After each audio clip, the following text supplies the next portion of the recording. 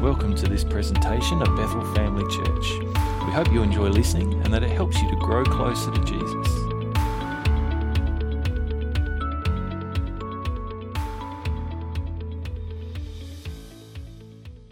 I mentioned before, I'm going to talk a little bit about prayer this morning.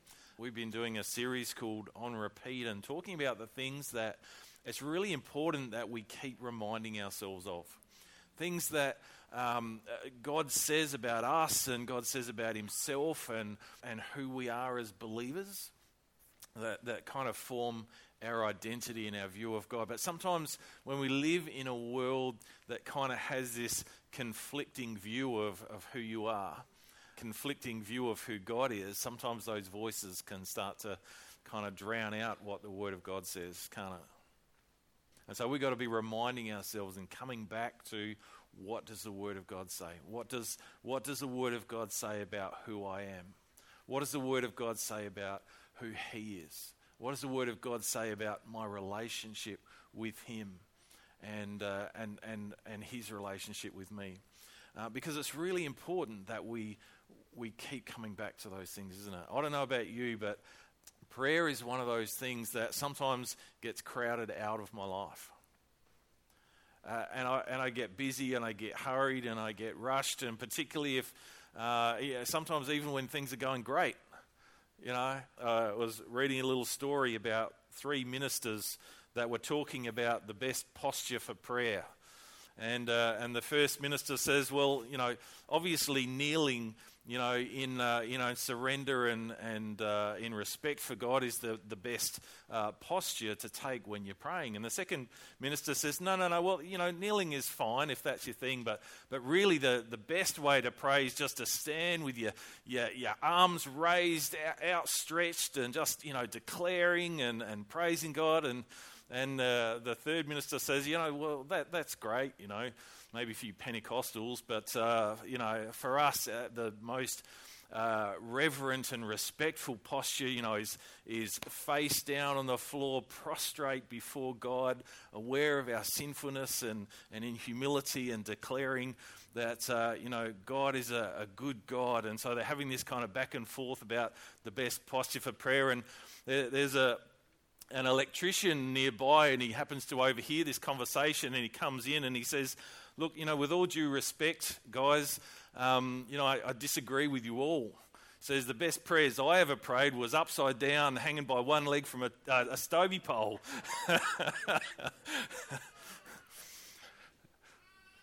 It's kind of, it's an easy thing to pray when we're in the midst of a crisis and we're desperate and we're reaching out to God and we really need God, and we're kind of really motivated to pray in those moments, aren't we? But often the everyday, the busyness and the hurriedness of life kind of pushes this out, and I need to keep reminding myself, and I think we all need to keep reminding ourselves of this. I need to pray. I need to pray. Now, I don't come this morning as having arrived. I'm being challenged as much by this as any of us. I think probably all of us would kind of freely confess and admit that we need to be reminding ourselves. It's easy to kind of let it slip and let it slide a bit sometimes, isn't it, if we're not intentional about setting aside time to spend with God. But it's so important. And it's so important, we need to be reminding ourselves of this, to come back and to spend time with God.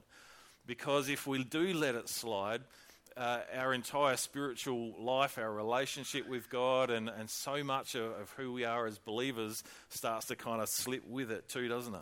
Prayer is our lifeline with a God who changes things. Prayer is a lifeline with the God who sustains us. Jesus talked about that he and the Father were one, and there was this connection, and that was his very strength and energy and life came from his connection with his Father.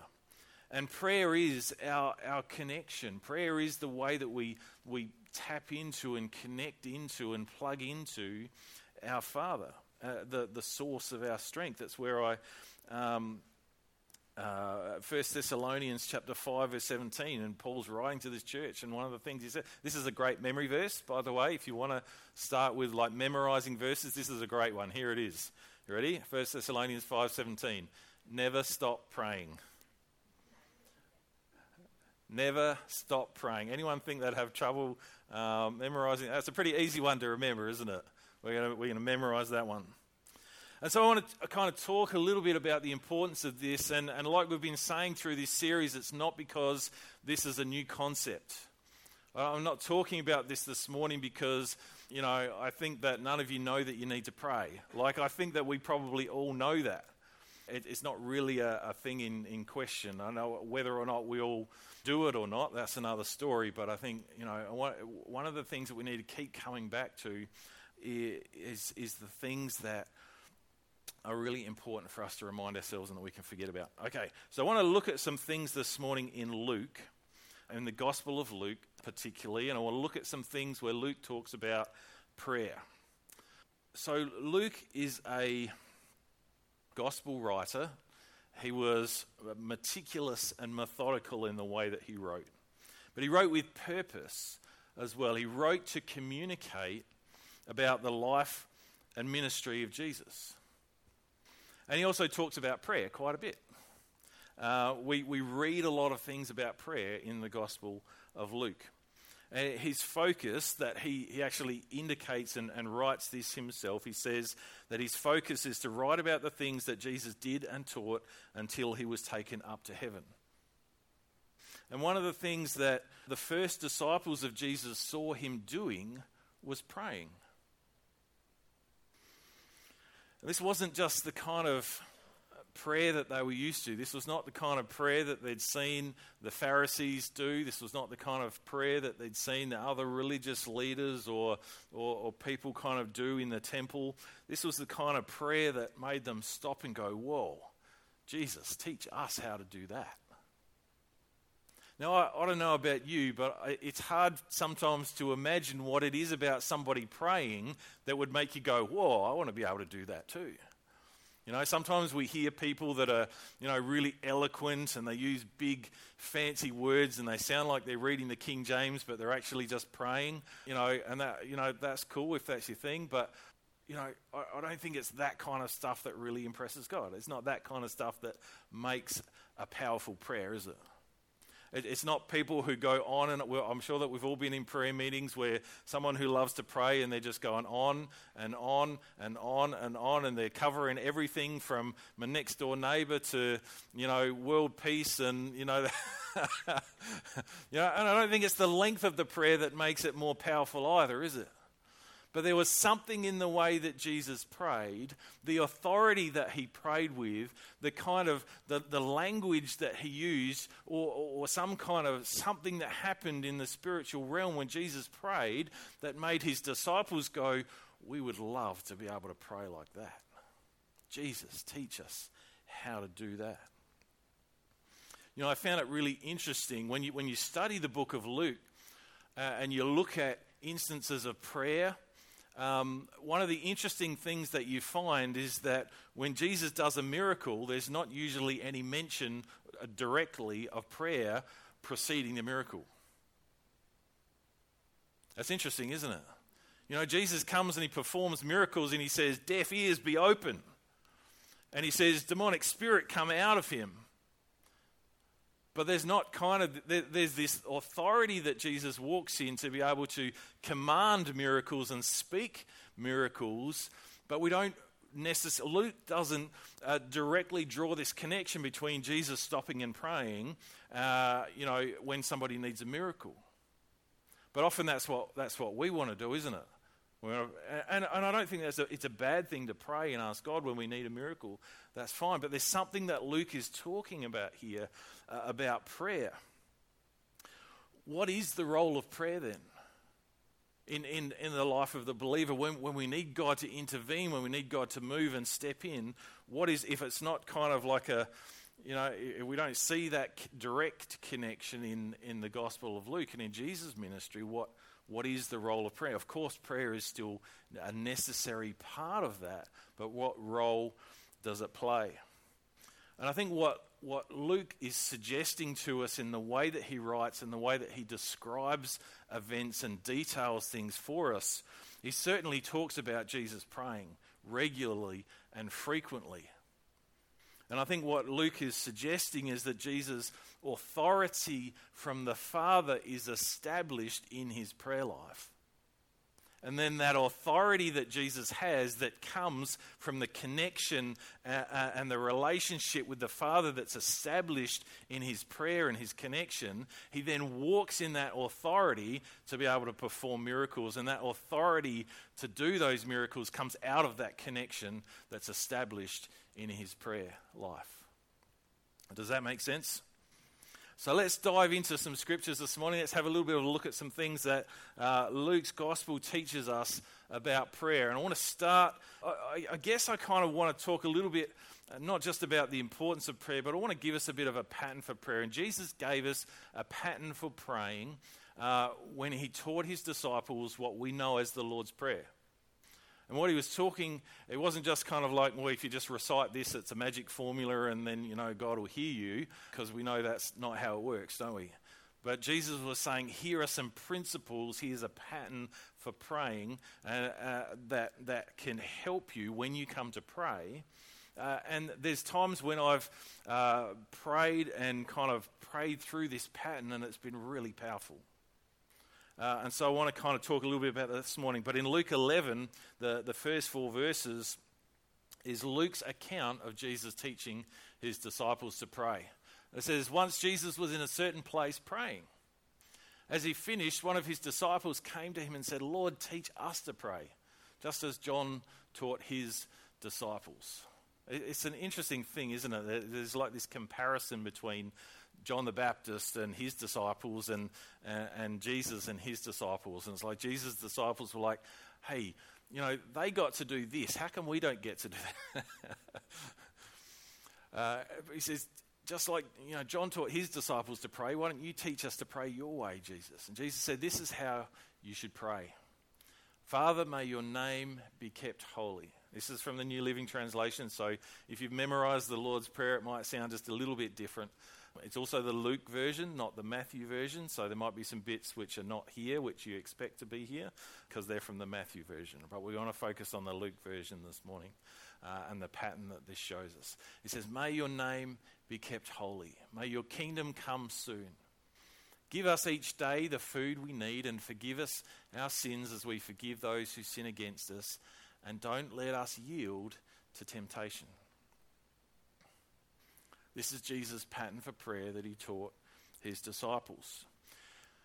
Now, the first thing that Jesus starts off with, and one of the things that I actually find really helpful when I begin to pray, sometimes it's kind of like, sometimes it's hard to get started, isn't it? When you just kind of go, oh, I'm just going to pray now, unless you've got something really specific that you're praying for and talking to God about. Sometimes I find it a little bit hard to kind of get going. And one of the things that is a great way for us to begin prayer is with praise. Just as Jesus says, when you pray, he started off with, Father, may your name be kept holy.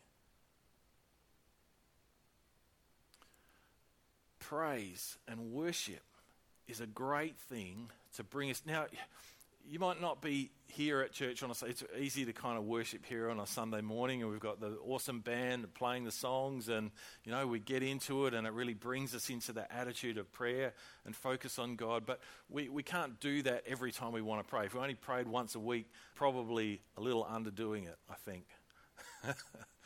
And so we have to work out how to incorporate praise and worship. It doesn't mean that you have to sing a song if you're not a singer. Now, you might be a singer. You might love to sing, and singing might be a fantastic way. You can put on some, your favorite song on, YouTube clip, and that helps you to get started in focusing on God. But it doesn't have to be a song. Praise and worship can be just starting off your prayer with, God, you are awesome. God, you are worthy of praise. God, I want to fix my eyes on you because you are good. You are faithful, mighty God, and everything you do is good. It can be as simple as that. Just declaring God's goodness, fixing our eyes. Prayer is first and foremost time that we choose to devote to our relationship with our Father God. Prayer is choosing to interact with Him as our Father. Prayer is making a choice to stop and say, I want to spend some time with you. I want to talk with you. I want you to talk with me. I want us to kind of sort some stuff out maybe. It is the language of love in our restored relationship with our Father God and our amazing Saviour through the work of the Holy Spirit. It is our opportunity to speak words of honour, speak words of love, to speak words of gratitude to God. And He responds to us in that, doesn't He? Jesus would often retreat and go off into quiet places, and sometimes he'd spend hours or, even a whole day or a whole night just kind of like seeking that solitude to just kind of slow down and create time for His relationship with His Father. In Luke 5, we read, Jesus often withdrew to the wilderness for prayer. This wasn't just a one-time thing. It was something that His disciples observed that He would do regularly. It was something that His disciples observed was a habit that Jesus had made and got Himself into. Part of this aspect of praise and worship of God is thankfulness, or it ought to be thankfulness. Not for God's sake, as if He somehow needed our appreciation to validate Him or who He was or what He did. He doesn't need our gratitude or appreciation, does He? But it's good for us, isn't it? It's good for us to honour God for the things that He's done. It's good for us to be thankful and to express that gratitude, not to take for granted, but to express gratitude and remind ourselves of what God has done for us. It's really easy to just kind of gloss over things sometimes that God does for us. We go, oh yeah, that's awesome. That's cool how that worked out.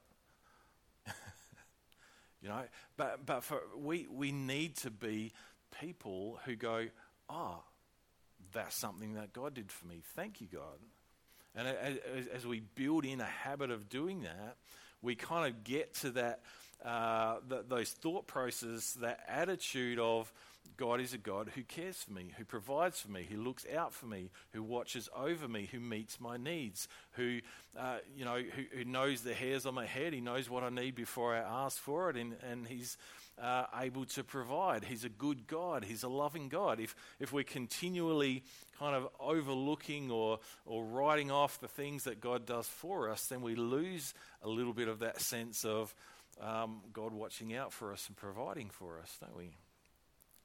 It's also out of this heart time with the Father, if you like, that we receive the affirmation that we need as His children. There's nothing wrong with needing and wanting affirmation. Even though it's kind of a bit of an Aussie thing, isn't it, to go, you're looking, fishing for compliments, and, that's kind of a bit of a criticism or a kind of a thing. Someone's needy, when they need affirmation or validation. But needing affirmation does not mean that you are deficient in any way or needy, some of us need it more than others, and that's just the way that we're wired and part of our temperament.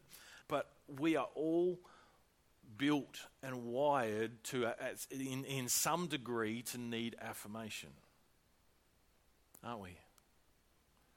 It feels great when somebody affirms our worth and kind of expresses that sense of appreciation for who you are as a person.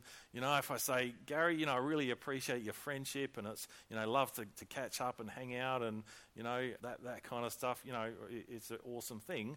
I'm going to, tick one of Gary's boxes for today, aren't I? Yeah. Woohoo!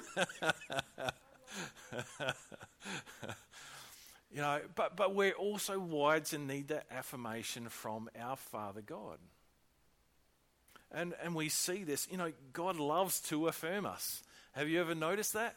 God loves to encourage us. He loves to build us up. He loves to affirm us. We see this in the life of Jesus. Jesus was affirmed by God, and I think that's, it doesn't specifically say, he really needed it that day because he was feeling down or something like that, like we might do sometimes, but we see it outworked.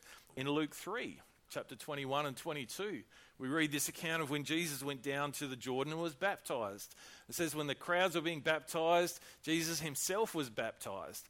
As he was praying, the heavens opened and the Holy Spirit in bodily form descended on him like a dove, and a voice from heaven said, "You are my dearly loved Son, and you bring me great joy."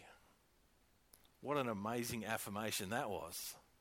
Now, if Jesus needed affirmation, if God decided that Jesus needed to hear that affirmation from him, then how much more do you and I, in our insecurities and our weaknesses and our doubts and our fears and our uncertainties, how much more do we need to hear that affirmation from our Father?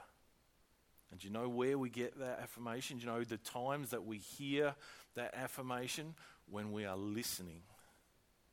When we are in prayer and we are spending time and we are opening our ears and saying, God, what do you want to say to me today? He has the opportunity to speak into your life that affirmation, that well done, that, yes, come on, let's do it together kind of affirmation that we need. Because if we don't stop long enough to listen, how can we hear that? We might tell ourselves that. We might look for it from other people, but if we are not making time to listen to our Father, we do not hear it from him. And that's a really important thing. Later on in chapter 9, when Jesus went up on the mountain with Peter, James and John, and it was the whole transfiguration thing. Jesus starts glowing, and Moses and Elijah suddenly appear, even though they've been dead for hundreds of years, and there's this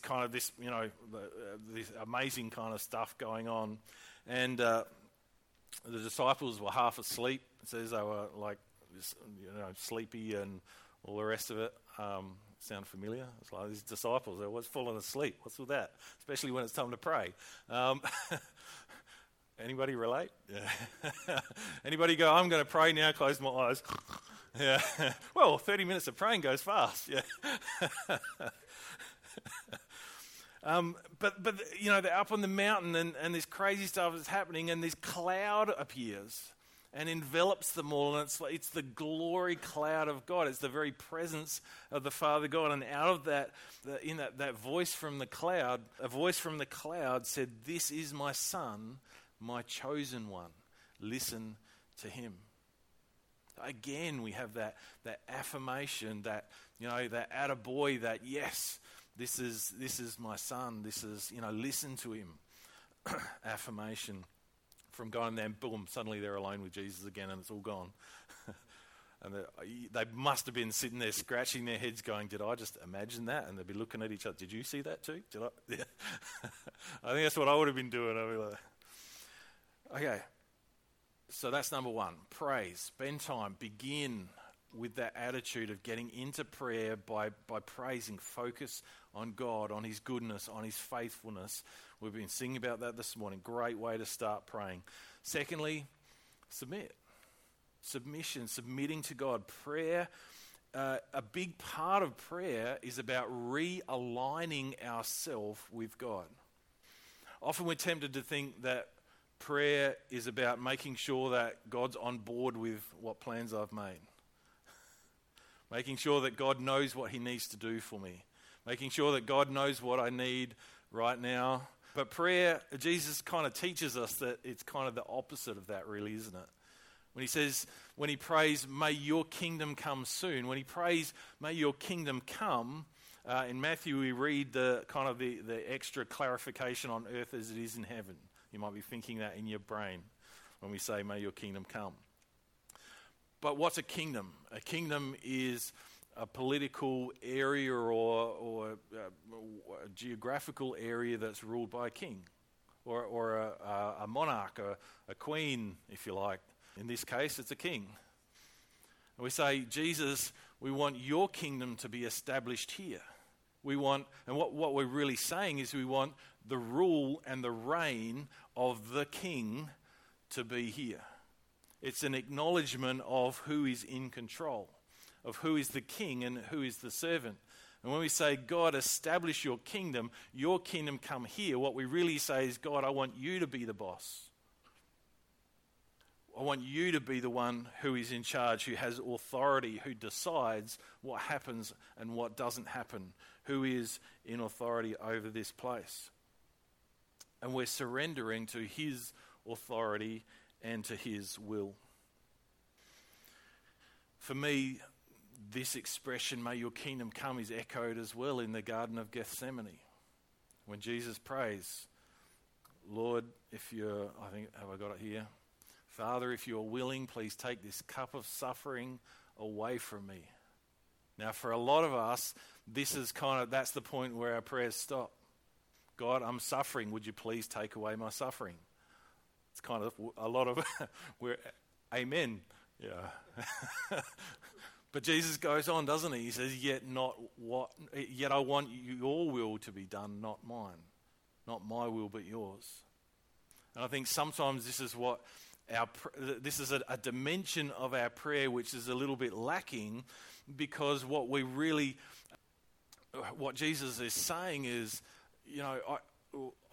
Father, I want to surrender to what you want. I want to align myself to your will and not expect you to align to mine. And this is what prayer is about. One of the things that prayer is about realigning ourselves and making sure that we are surrendered and submitted to God. It's not coming to God and say, God, you need to do this, you need to do that, you need to do that. It's saying, God, here are the things that I'm going through. Help me know what to do. Help me to deal with it. Help me to be content when I don't have these things. Help me to know what it is that you want me to do. If you don't want me to go here and do this, then please let me know. Make it known to me so that I can be obedient to you and to your will. Are there areas of our life that we struggle to surrender or to let go of? Are there kind of those, maybe just stop and think for a moment, just allow the Holy Spirit right now just to kind of maybe prompt your thinking in this area. What are the things where, I really don't want to let go of that thing? I would find it, if God asked me to give that up and to let go of that, I would find that really difficult. What are the things that I struggle to actually surrender control of? Are there decisions maybe that you need to make, that you need to seek the heart of God for? In Luke chapter 6, we read about Jesus who had an important decision to make. It says, one day soon afterward, Jesus went up on a mountain to pray, and he prayed to God all night. And at daybreak, he called together all of his disciples and chose 12 of them to be apostles. Do we ask God for his wisdom before we make a decision? Or do we ask him to bless our plans and actions after we make a decision? Do we sometimes avoid asking God about important decisions because we're afraid of what his answer might be? I won't ask for a show of hands on that one. But it's a challenging one, isn't it? It comes back to that, am I really willing to surrender control to God, or do I just say that I am?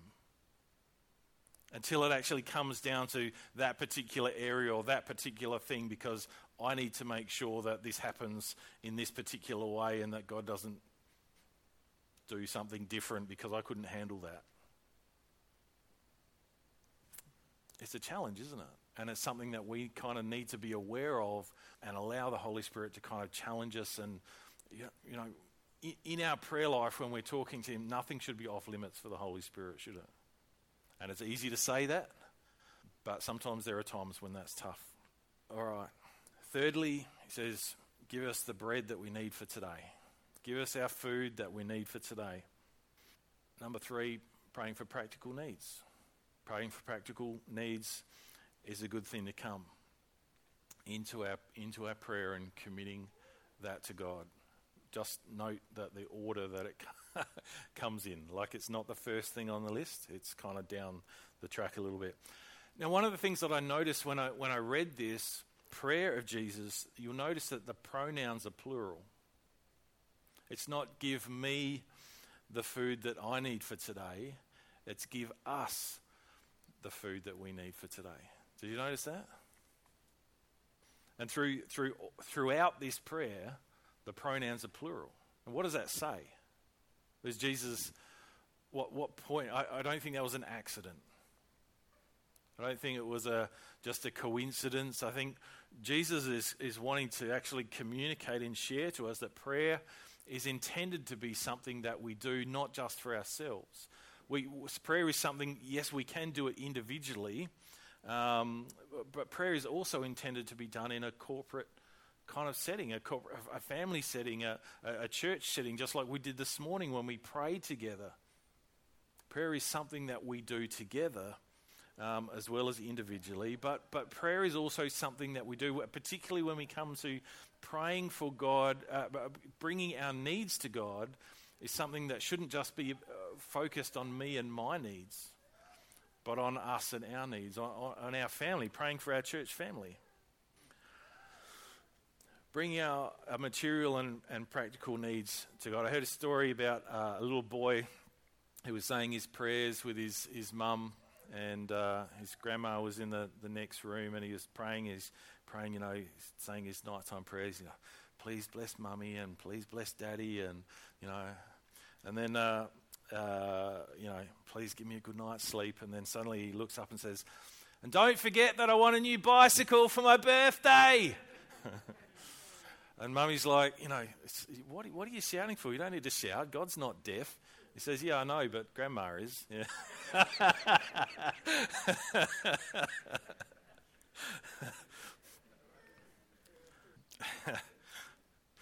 Praying for our practical needs is often something that dominates our prayer life, isn't it? It's often something that is probably a really significant part of why we pray and what we pray for. And yet we see it very little in the life of Jesus, don't we? We don't see Jesus praying for his next, God, will you provide my, we don't read stories about Jesus praying, oh God, we need your financial provision for us. What does he teach? Jesus affirms that God cares about meeting our needs, yet at the same time, he teaches us that the Father knows what we need and and we need to trust him for it. Luke 12 says, don't be concerned about what to eat and what to drink. This is Jesus teaching his disciples. He says, don't worry about such things. These things dominate the thoughts of unbelievers all over the world. But your Father already knows your needs. Seek the kingdom of God above all else, and he will give you everything you need. I think that sense of praying as a community, like community kind of praying, really comes to the fore when we talk about this kind of stuff. You can imagine, can't you, the early believers in the Acts church, just as we've done on numerous occasions, praying and asking God for the practical needs, the things that were needed to care for the poor and the widows and what was going to come next, for them, praying for one another. And I think that when we are switched on and aware of the needs of our brothers and sisters, and we begin to earnestly pray for God's provision in their life, I think that's actually a really powerful way to pray.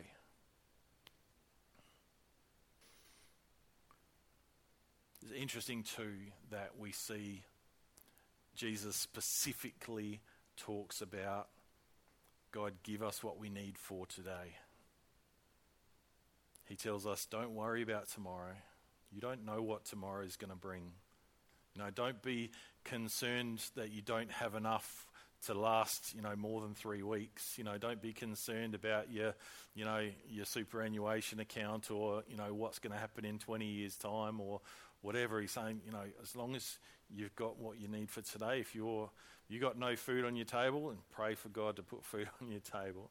But let's not get so wrapped up in down the track. He says, don't worry, don't borrow trouble from tomorrow. All right. So that's praying for practical needs. And the last one, so we've had, what did we start with? We started with praise. We started with, then what came next? I can't hear you. Come on. Submit. That's right. Praise, submit, asking for our practical needs. And fourthly, our spiritual needs. When Jesus prays, he says, forgive us our sins as we forgive those who sin against us, and help us not to yield to temptation. What is he talking about? He's talking about our spiritual needs. What is our primary spiritual need? Our primary spiritual need is connection with our Father, isn't it? That's the most important thing. In the context of praying not just for ourselves, but praying for one another, we have forgiveness. When sin breaks our relationship with God and separates us. So he says, forgive us our sins as we forgive those who sin against us. It's kind of like restoring our relationship with the Father. Now, just quickly on this forgiveness, in the context of not just praying for ourselves, it's one thing to understand like we need to pray for God to forgive us for our sins, but how often do we pray that God would forgive someone else's sin? When we say forgive us our sin, he doesn't say pray, God forgive me for my sin. He says forgive us for our sin. When was the last time you prayed that God would forgive someone else's sin? Maybe you do, maybe you don't. I don't know. I haven't prayed that recently. Maybe even praying for that God would forgive somebody who has sinned against you. That's next level, isn't it? All right, I just wanted to throw that out there. Don't let us give in to temptation. Jesus is praying and he's instructing his disciples to pray, and we see it a number of times in Luke to pray that they would be able to stand firm and resist temptation. So it's forgive us our sin so that we're restored back into relationship again with God, and then help us not to keep sinning so that we stay in relationship and those things don't keep breaking the relationship and getting in the way of the relationship that we have with God. Luke 22, Jesus says he's talking to Simon Peter, and he says, I prayed for you. He says, Satan's asked to sift each of you like wheat, but I have pleaded in prayer for you, Simon, that your faith should not fail. Praying for your brothers and sisters, praying for your pastors and leaders, praying for your government, all those things are great things to pray. Pray that we and they will not yield to temptation. For strength, this is something that Jesus teaches us to pray for. When we understand this as being, I'm not just praying for myself here in this prayer, but for my church and for the wider Christian community. Lastly, one of the things that Luke also talks about, and I just want to quickly touch on this, is our attitude when we do come to pray. And there's a number of stories that Jesus tells that help us. We touched on one, I don't know if it was last week or the week before, the story of the Pharisee and the tax collector, and talked about the importance of coming in humility when we pray. We don't come with boastfulness and with pride, but that we come with recognition that we need God's grace. But he also talks about persistence. He talks about, gives us parables like the parable of the persistent widow who needed justice and would keep going and asking the judge to hear her case. And he says, this is how you should pray. And Luke kind of gives us this attitude of coming and praying and being persistent in prayer and coming in humility. I just want to close our eyes and just focus just for a couple of minutes, and just want to give the Holy Spirit an opportunity just to kind of speak to us. prayer can be a challenge, and a lot of us, I think, if we allow it to be something that speaks to our hearts, this might be something that you know that you've been struggling to make time for prayer. You've been, like we said before, you've been, one of those people, and it's just busyness happens and stuff crowds out, and there's not anything urgent, and so it kind of gets pushed, and it's been pushed, and it's been pushed, and it's been pushed. And you know that the Holy Spirit is challenging you to make time for Him this morning. I want to encourage you, start simple, start small, commit to finding even just 5 or 10 minutes to just talk to God and listen to Him and what He has to say. Create time. Be deliberate, be intentional. Don't just kind of hope that it'll just happen, that you'll just find yourselves with 10 minutes free, and that'll be that time you pray, because, who knows what can happen in that moment. There's all these kind of temptations, isn't there? We pick up our phone and we check what's been happening on Facebook, or we scroll this, or we check the news feed, or, see what's on TV and all those kind of things. We fill up time unless we create that intentionally, that time to be with God. Find a time, find a place that suits you. It doesn't really matter that much. Maybe this pattern that we've talked about this morning could be something that helps you. You can linger in it for as long as you want, or it can be brief, it can be short, but this pattern of praise and submission, of asking for practical needs and spiritual needs.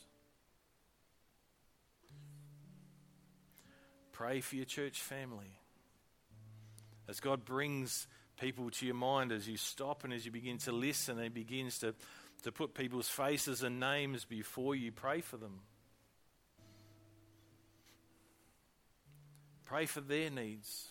Pray that God would meet their needs physically and spiritually, that God would forgive them and help them to stand firm and resist temptation in their lives. Pray for your leaders in church, at work, in government, wherever it might be, as God puts it on your heart. Pray for your leaders. Pray those same things for them. They need that as much as anybody.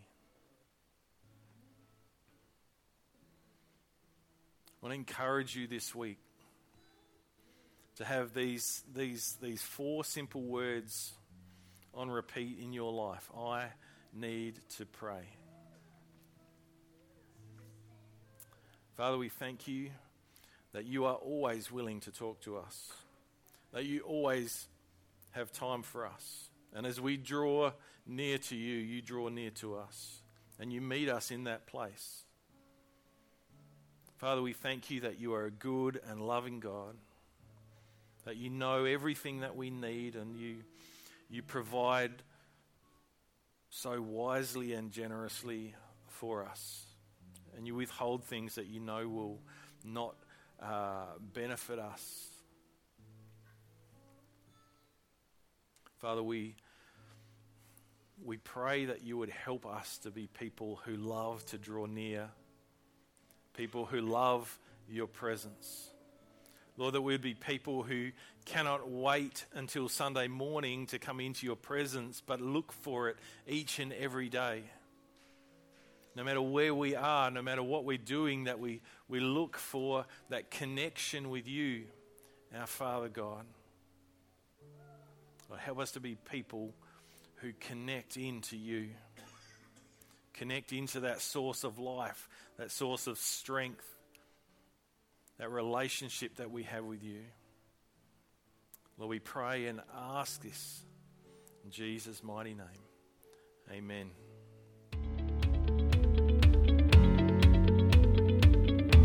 Thanks for listening to today's message. For more information or to listen to other podcasts, head to our website at bethelcrc.org.au or check out Bethel Family Church on Facebook.